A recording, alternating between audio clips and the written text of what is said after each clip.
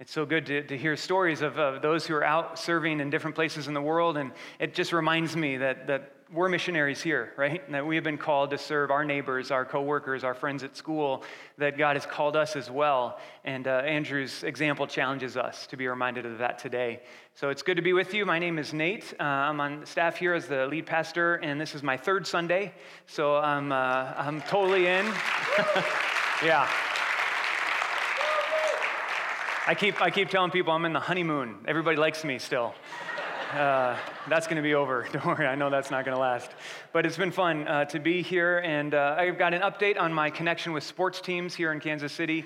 Last Monday, I went to my first Royals game. So that was, really fun. And Haven went with me, and we sat in the heat of the stadium and watched Santana pitch and Sola hit, and we enjoyed a lot of health food, which is what you do at baseball games. So salad and no dessert for us there. No, you know what it's like at a baseball game. So we had hot dogs and ice cream and popcorn, and towards the end of the game, Haven was still a little hungry, and she said, "Hey, let's get something else." And I said, maybe we should go with something healthy this time. And she said, "Well, how about fruit?" I said, "Yeah, fruit would be great." So we found chocolate-covered strawberries with marshmallows and kind of wrapped up the evening with that. It's hard to be healthy at a baseball game. But as we were walking into the stadium, I was just, Haven was kind of blown away. She's like, "Everyone's wearing blue. You know, everywhere I look, it's blue." And thankfully, my father-in-law has been a Royals fan his whole life. And about a couple months ago, he mailed me his baseball cap, his Royals cap. So I had that on, and I had a blue T-shirt on, which wasn't Royals, but it was blue. And but Haven didn't have any blue on, and so she's walking in. She didn't feel like connected. She felt like she was on the outside, like she didn't belong, and was experiencing this like, "Oh, I guess I missed the memo about wearing blue." And as we walked around the stadium, we went by a fan store, and I said, "Well, let's go in and get you a blue T-shirt. You know, we can buy one for you." And she said, "Well, it wouldn't go with my outfit here. I need, it wouldn't match well." So she had her opportunity, but continued to be an outsider in that way. But as I was leaving, I just was reflecting on how easy it is to fit in at a baseball game like that. You just have to wear the right color, and you have to make noise at the right times. And if you do those two things, you're part of the tribe, you're part of the community there at the Royals game. And sadly, life doesn't really work that way, does it? We struggle at times to find a place where we can belong. We struggle to find our people, our community, those that accept us and welcome us in, who we can be comfortable with and be ourselves with. We struggle to find those places. And we probably have all experienced times when we've felt rejected, when we felt like we haven't belonged.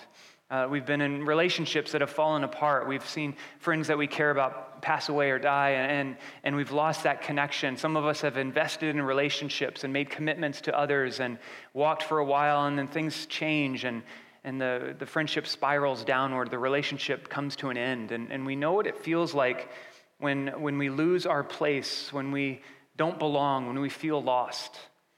If only we could put on a blue T-shirt and have our people again. But life doesn't always work that way. And the great hope that we have, the reason we get together this morning and every Sunday morning is to remind ourselves that there is one who seeks a connection with us. There is one that pursues us. There is one that welcomes us no matter who we are and wants to be in relationship with us. There is one who has done everything possible to know us and to be in relationship with us. And even when we push away, even when we fight, he doesn't give up. And even when we run away, he runs after us faster. That's the good news that we come together to remember that there is one who we have connection with. And the story we're going to look at this morning, the story of Jacob, reminds us of this one who is after us, wants to be in relationship with us. This morning we're going to look at Jacob's story, and Jacob had a father named Isaac who had a father named Abraham. And last week we talked about Abraham. So Jacob was Abraham's grandson, and it's one of the reasons we call Abraham Father Abraham, because he had kids, he had grandkids, he had many grandsons. And speaking of fathers, I need to say Happy Father's Day to all of you who are dads here this morning. We know that good dads play an incredible role in their families and in their communities, that they bless their kids and their friends. And so thanks, dads, for what you do and how you take care of your family and those around you. And just as a way of saying thanks, Hillcrest wanted to give you a little gift this morning. As you leave, dads, we have a dad's root beer for you. So make sure you pick one of those up as you head out. There's going to be some guys with coolers handing out Dad's root beer for all the men that are here. And guys, if you want to share, you can, but you don't have to. But make sure you pick up one of those. We also have a table out in the lobby with Father's Day cards. As a dad, I know sometimes that gets forgotten. And so if you forgot the card for your dad, you can pick one up this morning and fill that out real quick. And we want to support you in doing that. So Abraham was a father of Isaac, Isaac the father of Jacob. And again, Jacob was Abraham's grandson. And Jacob was trouble right from the beginning. When he was born with Esau, his older brother. Esau was born first. They were born together, but they weren't twins. And Esau came out first, and as he was being born, out comes this hand holding on to Esau's ankle. Can you imagine this moment as, if you were involved in the birth at all? And whoa, what is happening? And Jacob came out grasping his ankle, his heel. And so people took that as he was trying to take first place. He wanted to be first, and he was trying to get out of there before Esau could. And he was given the name Jacob, which means deceiver. Jacob, the one who wants to trip up his brother, to take his brother's place. I don't always understand the naming of children in the Old Testament. I don't know why you'd want to name your kid deceiver. It just seems like you're setting them up for problems. If I had a child born and he was red and angry and yelling, I wouldn't name him like Screamo or Rage or something like that. But that's how it went back then. They named him Jacob, the one who would try to take the place of the other. And if you know Jacob's story, you know that's actually kind of how it played out for him, at least the first 30 years of his life, trying to take the place of Esau. He wanted to be the firstborn, and so he tricked Esau out of his blessing as the firstborn son. He tricked him out of his birthright. And Esau was so angry that Jacob had to run for his life. And he fled to a foreign land where his uncle Laban lived, and he worked for his uncle for 20 years as a shepherd.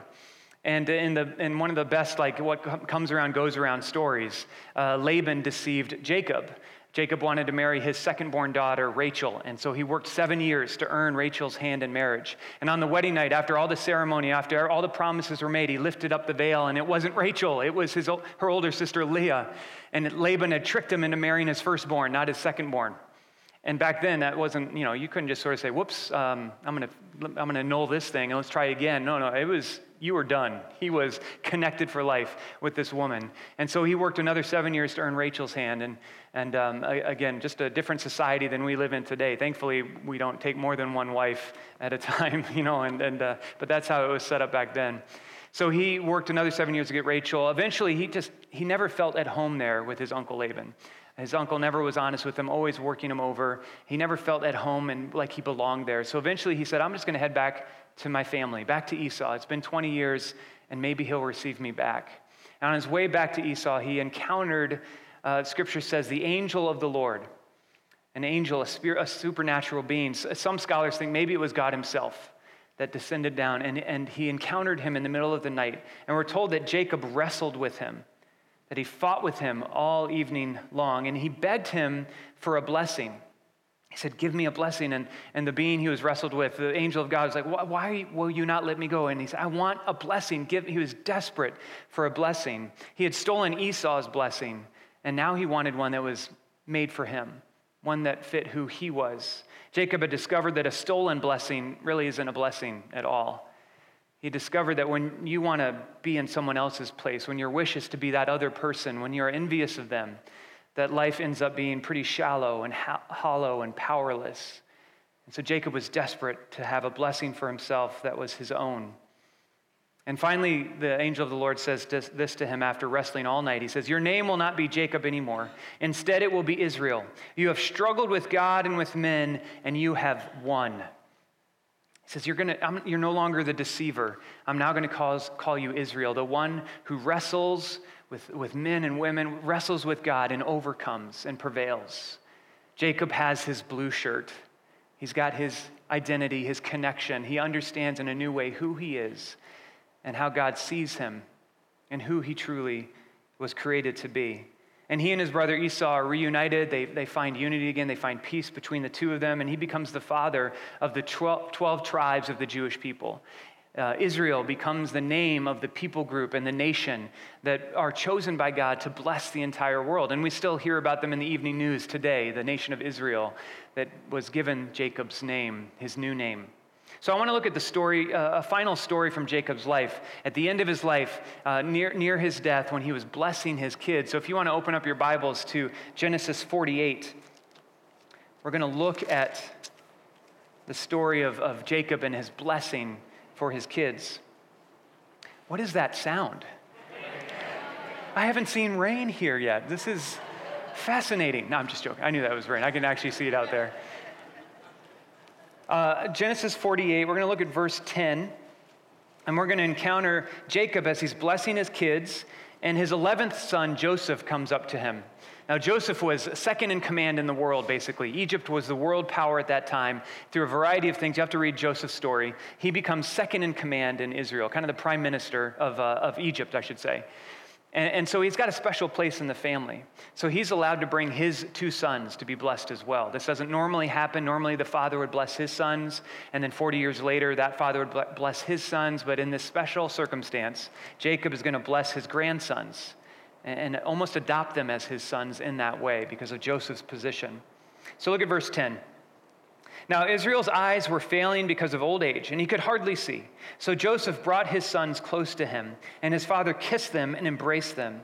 And Israel said to Joseph, I never expected to see your face again, and now God has allowed me to see your children too. There's this part of this story where Joseph was lost, and Israel thought he had died, and he didn't think he would ever see Joseph again.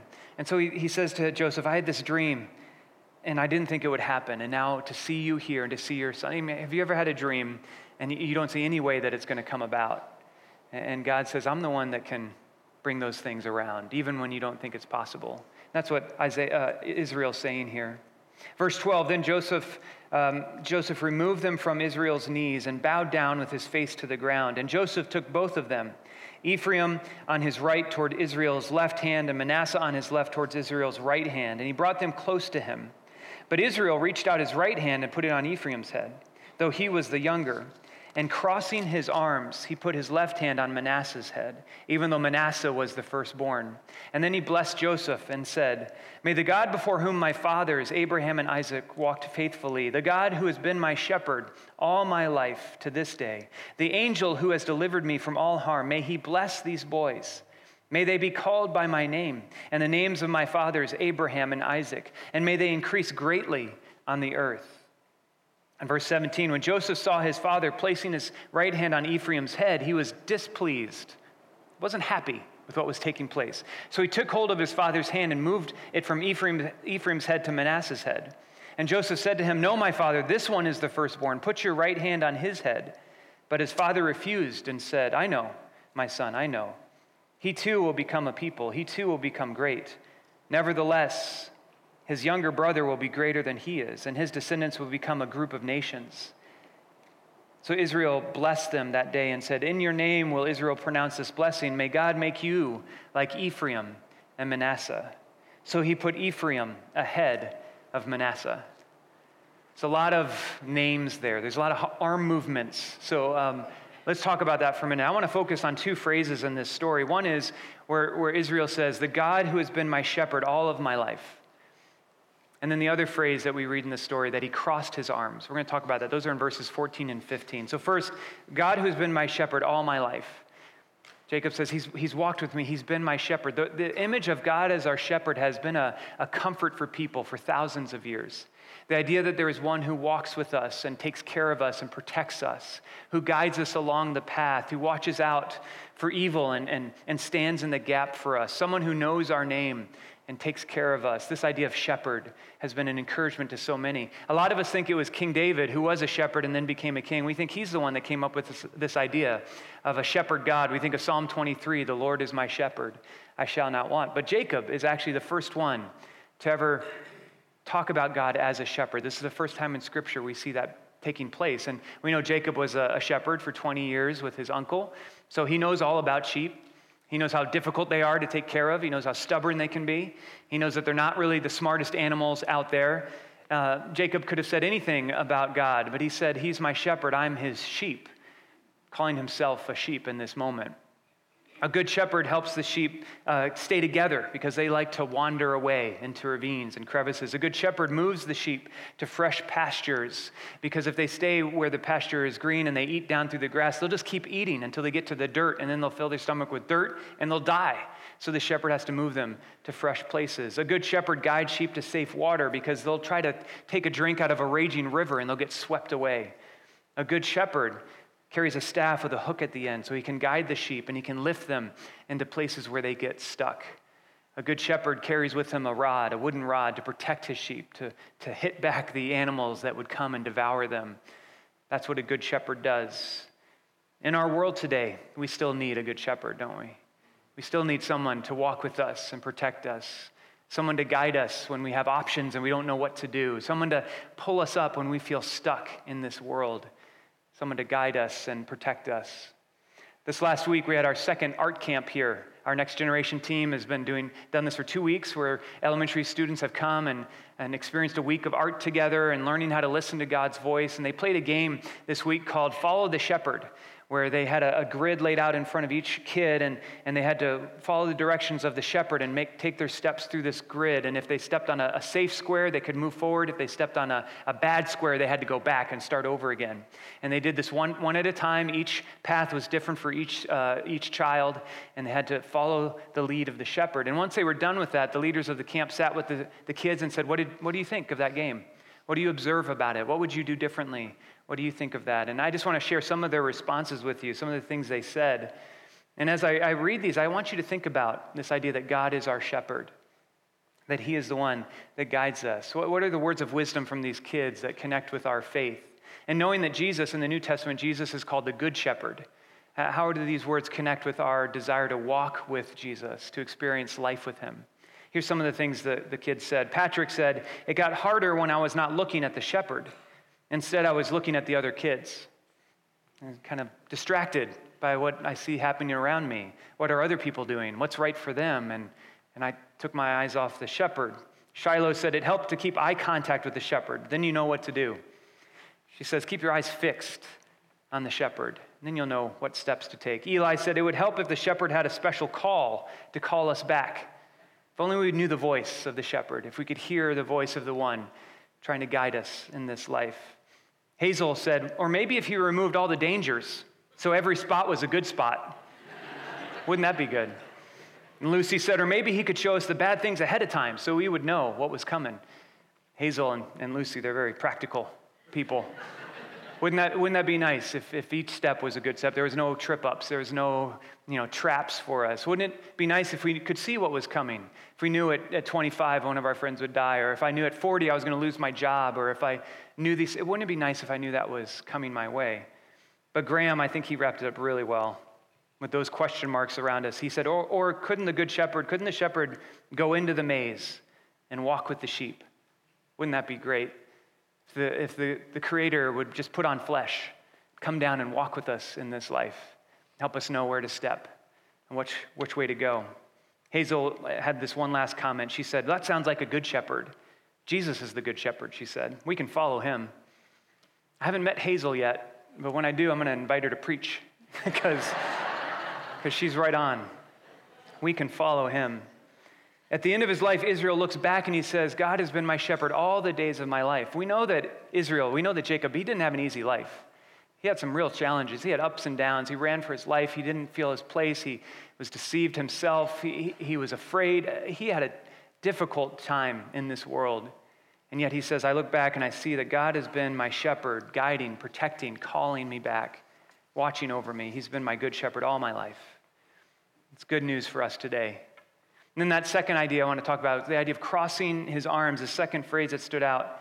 Joseph brings his boys in front of Israel and asks for a blessing, and the story says that Israel crossed his arms, and Joseph gets frustrated. Manasseh's the firstborn, should get that first blessing, should be the better blessing, and Manasseh should be underneath Israel's right hand. The right hand, in Scripture, the right hand was the hand of power and authority. And as a lefty, I find that offensive, but it's anti-leftist. But that's just the way the symbols worked in the Old Testament. We see Jesus at the right hand of God. It's because the right hand is the hand of power. So the firstborn son should be under the right hand. That's just how it worked in the Old Testament. You know, the firstborn was chosen over the secondborn. The man was chosen over the woman, the wealthy over the poor, the people of position over those without. That's the way it used to be. So glad it's not that way anymore, right? Yeah, I need some chuckles for that one, yeah. Not much has changed, but that's what Joseph was upset about. He says, my firstborn should be getting the greater blessing, the right hand blessing.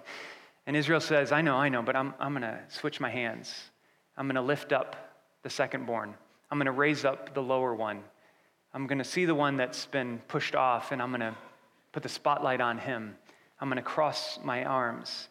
And that isn't just Israel's way. That's the way of God. It's the way of Jesus.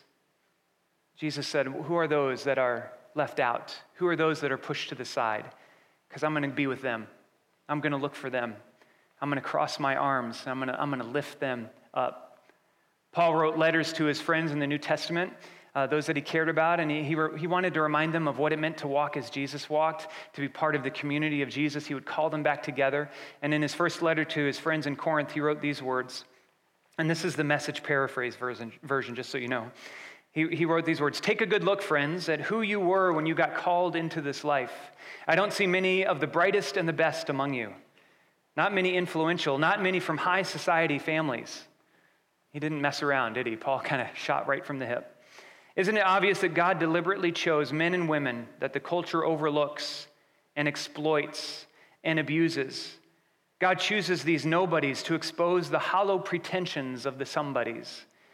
That makes it quite clear that none of you can get by with blowing your own horn before God. And then Paul wraps it up by writing these words. Everything that we have, right thinking and right living, a clean slate, a fresh start, everything we have comes from God by way of Jesus Christ. God crosses his arms and he takes those of us who are the nobodies and he says, I'm going to build my kingdom through you. I'm going to change the world through you.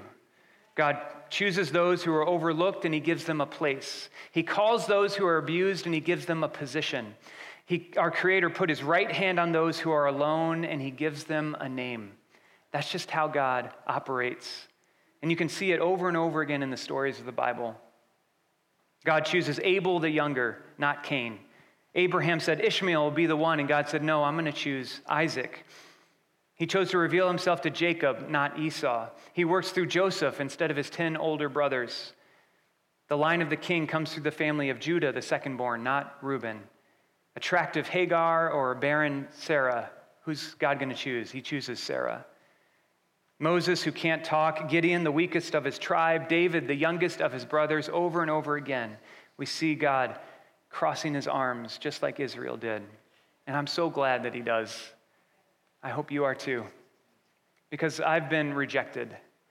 I've been through seasons of pain. I have wandered and I've felt lost. I've seen people turn away from me. And God says, I'm with you. I will never leave you or forsake you.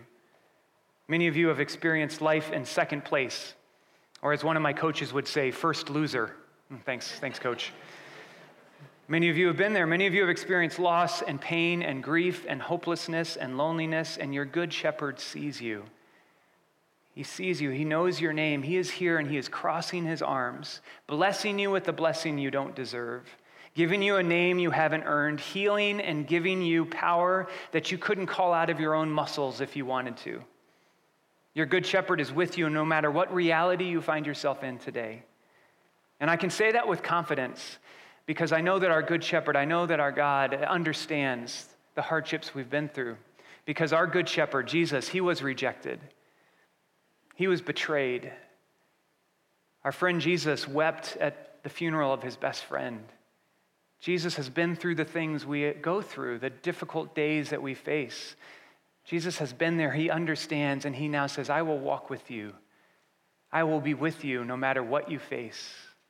None of us like to be in the dark valleys of life where we bump up against the broken and the hurting. None of us want to be there, but that's where God goes on his recruitment tours. He sees you, and he knows your name.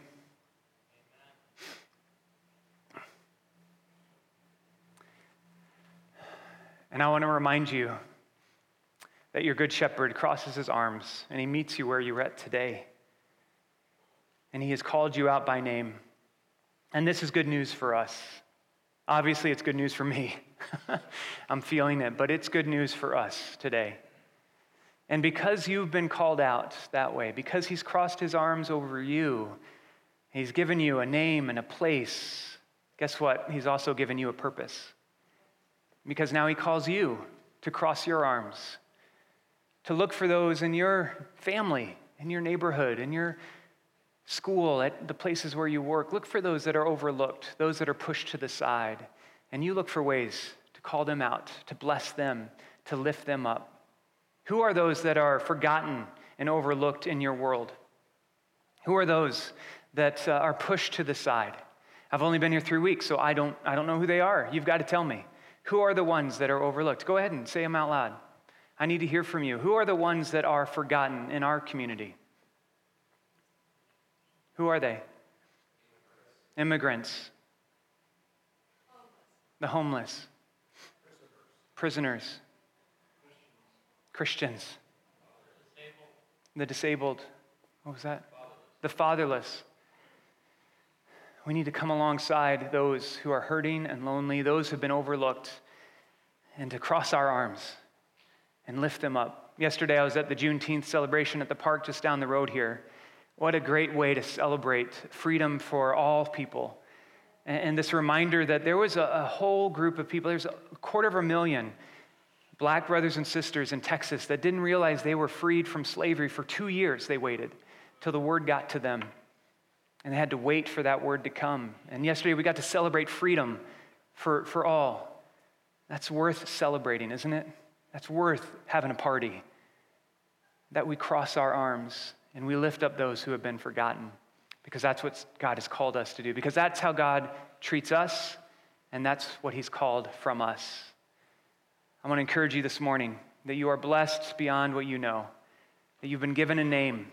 That you have a blue shirt. That you belong. That God has you and he understands what you've gone through, what you are going through. And he is walking with you. He is your good shepherd. And he's called you to cross your arms and bless those in your world. Let's talk with him right now. Would you pray with me? And let's just invite him to help us live this way. Father God, I am so thankful that you are good and faithful and strong, that you are our good shepherd, that you see us as your sheep. You watch over us. You see the dangers that are coming. You see the pitfalls that we don't see. And we can trust you. And Father, when we are lost, when we fall into places where we get stuck, when we are in the dark valleys, remind us that you are here, that you will comfort us, that you will pull us out, that you will shine light in the dark places, that we have hope, we have peace, we have a place, because you are good, you are our good shepherd. I pray that these words would encourage your people today.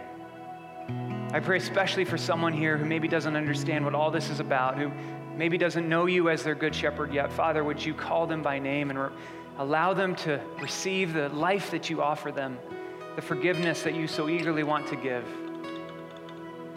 And I pray for those that are hurting today that you would call them back to yourself, that you would comfort them and give them hope. It's in the name of your Son, Jesus, we pray. Amen.